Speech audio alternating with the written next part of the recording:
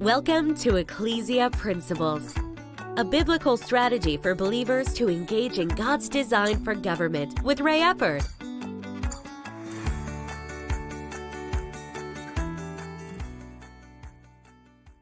Hello, glad you could join us again today. We're continuing our discussion of biblical economics as a part of the Ecclesia Principles. If we're going to start applying biblical principles to government, this is an area that we absolutely have to understand. We cannot have what I would call a simplistic view. We have to have a solid understanding of biblical economics. The system closest to what's in the Bible is capitalism or the free enterprise system, to where the economy or the means of production is controlled by the individual. And the individual contribution into the economy is the primary source of how the economy is driven. If you would, part of what we call it is supply and demand. What individuals supply, what individuals demand. And that drives the price structure. It actually drives so much of the economic system. And when we've looked at this, we've made the statement that obviously, and we see it in the Word of God, because humanity has a sin nature, there has to be some boundaries on this. God put some boundaries on it in the Old Testament. One of the things he did was he told them they had to leave the edges of the fields unharvested so that basically the poor can come get them. Now let's apply that to if a man doesn't work, he doesn't eat. God didn't tell him, reap the harvest from the whole field, take this many rows, cook it, can it, and take it to them. No, he didn't do it. He said, they come and get it. If you remember the story of Ruth and Boaz, that she went to Boaz's field and she gleaned from the harvest. And at that point, she was taking that because her and Naomi, her mother-in-law, they were in poor economic situation at the time. So she was gleaning.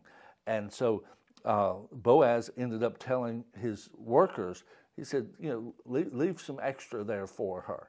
And so she actually took extra back. That was a system.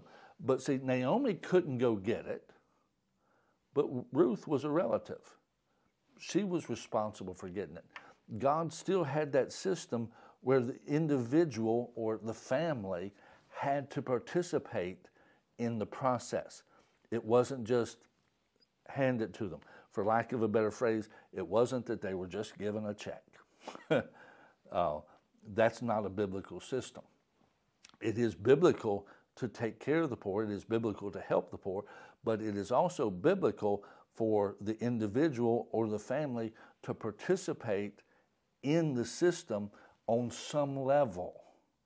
Obviously, Ruth gleaning the fields, she didn't plant it, she didn't till it, she didn't do all of those things.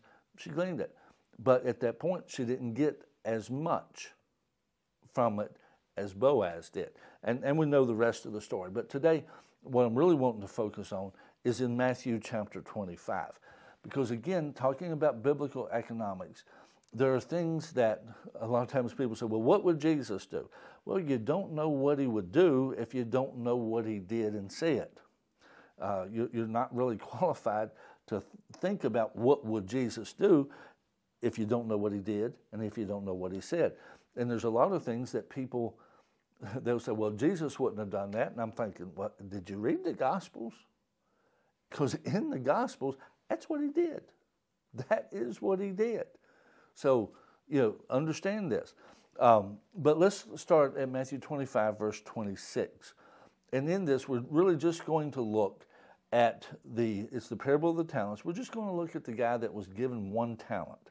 And he was the one that was considered wicked and lazy. So in verse 26, it says, but his Lord, answered him. This is after this servant said, I know that you're a hard guy, and man, I didn't want to make you mad, so I wanted to make sure to give you back what you gave me, and that you didn't lose nothing. You didn't lose anything. Verse 26, but his Lord answered and said to him, you wicked and lazy servant, you knew that I reap where I have not sown, and gather where I have not scattered seed.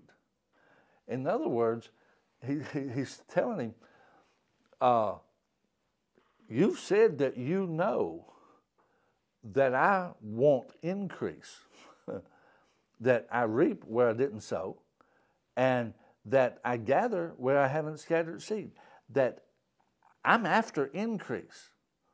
If you would, God wants to increase things. God is a God of increase. A lot of people love to quote that verse in Jeremiah 29:11. The thoughts I have for you and the plans and so forth. Plans to give you a future and a hope.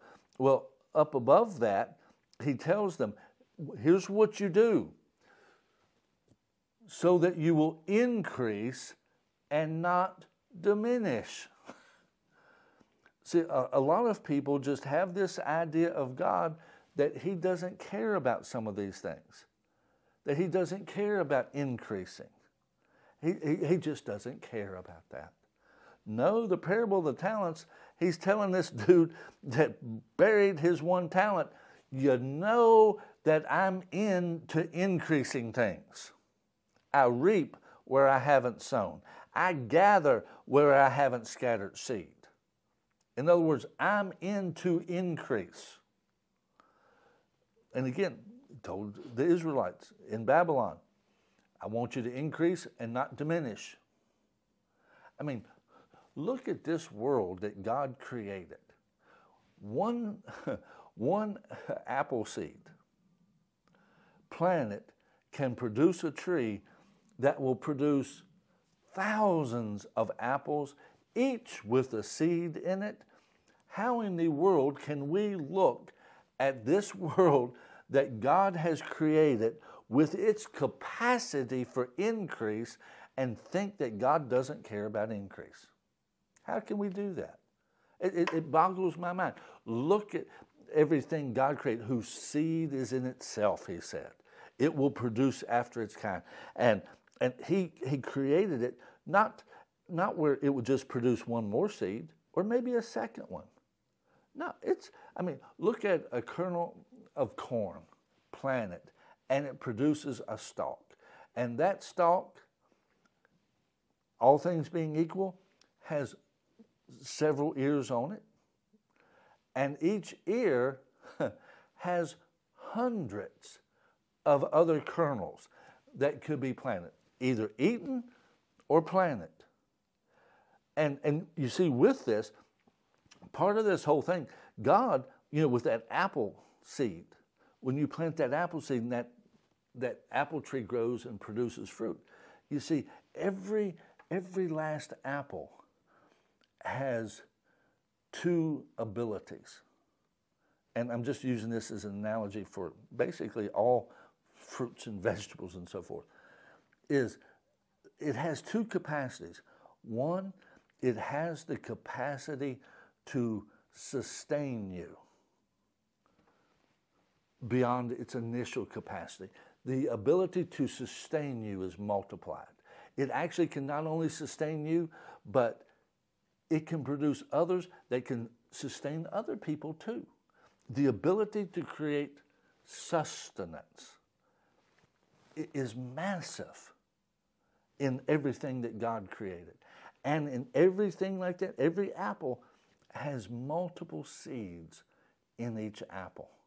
So not only does it have sustenance, it has the capacity to multiply thousands of times over. But yet, we as humans, we as Christians more, God said that the children of this world are smarter when it comes to economics than his children. They study it, we don't. They understand the economy, we ignore it. And when I read that Jesus said the children of this world are wiser regarding finances than the children of light, he wasn't saying that as a compliment to us. I think he was going, when are my kids going to get it? I just don't understand. When are they going to get it? But I think that was more the spirit of it. But you see, here in this parable again, he said, verse 27, so you ought to have deposited my money with the bankers. King James says exchangers, bankers/exchangers, if you would. And at my coming, I would have received back my own with interest. In other words, he's saying, when I came back, I'm not wanting just what I gave you. I'm wanting some extra. I'm wanting you to grow what I've given you. Most Christians are not thinking like God thinks. And Jesus is the one that told this parable. Jesus is the one that told it. And,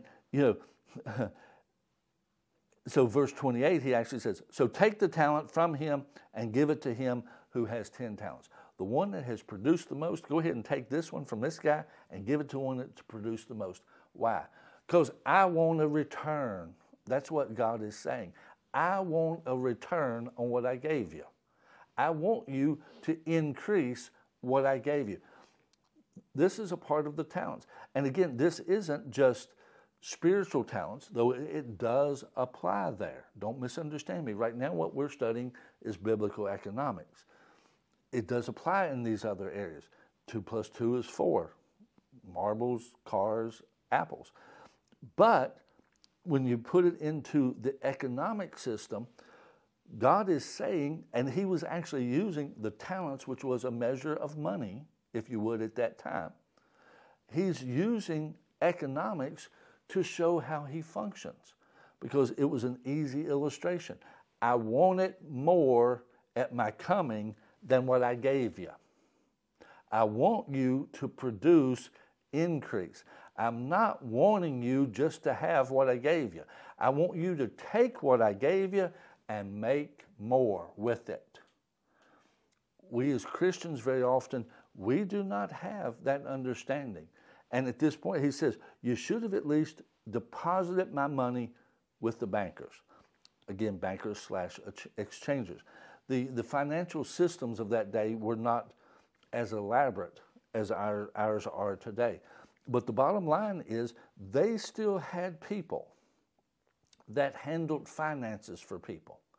See, the bottom line today, if someone gets a home mortgage from the bank is allowed, based on its deposits, how many deposits it has, it is allowed to loan money at, I forget what the actual term is, it's changed I think a couple times, but either 7 or 10 times the amount of their deposits. They're able to allow that much more lending based on that. That sets their lending limits, if you would.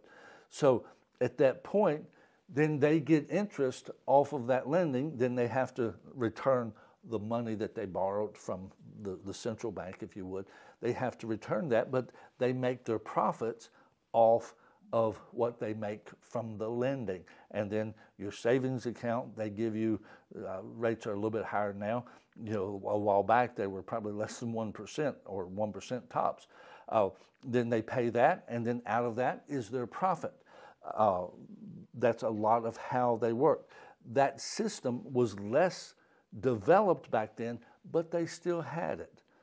And Jesus was saying here in this parable, you should have at least put it there. What are we doing with what God has given us? God bless you. See you Monday.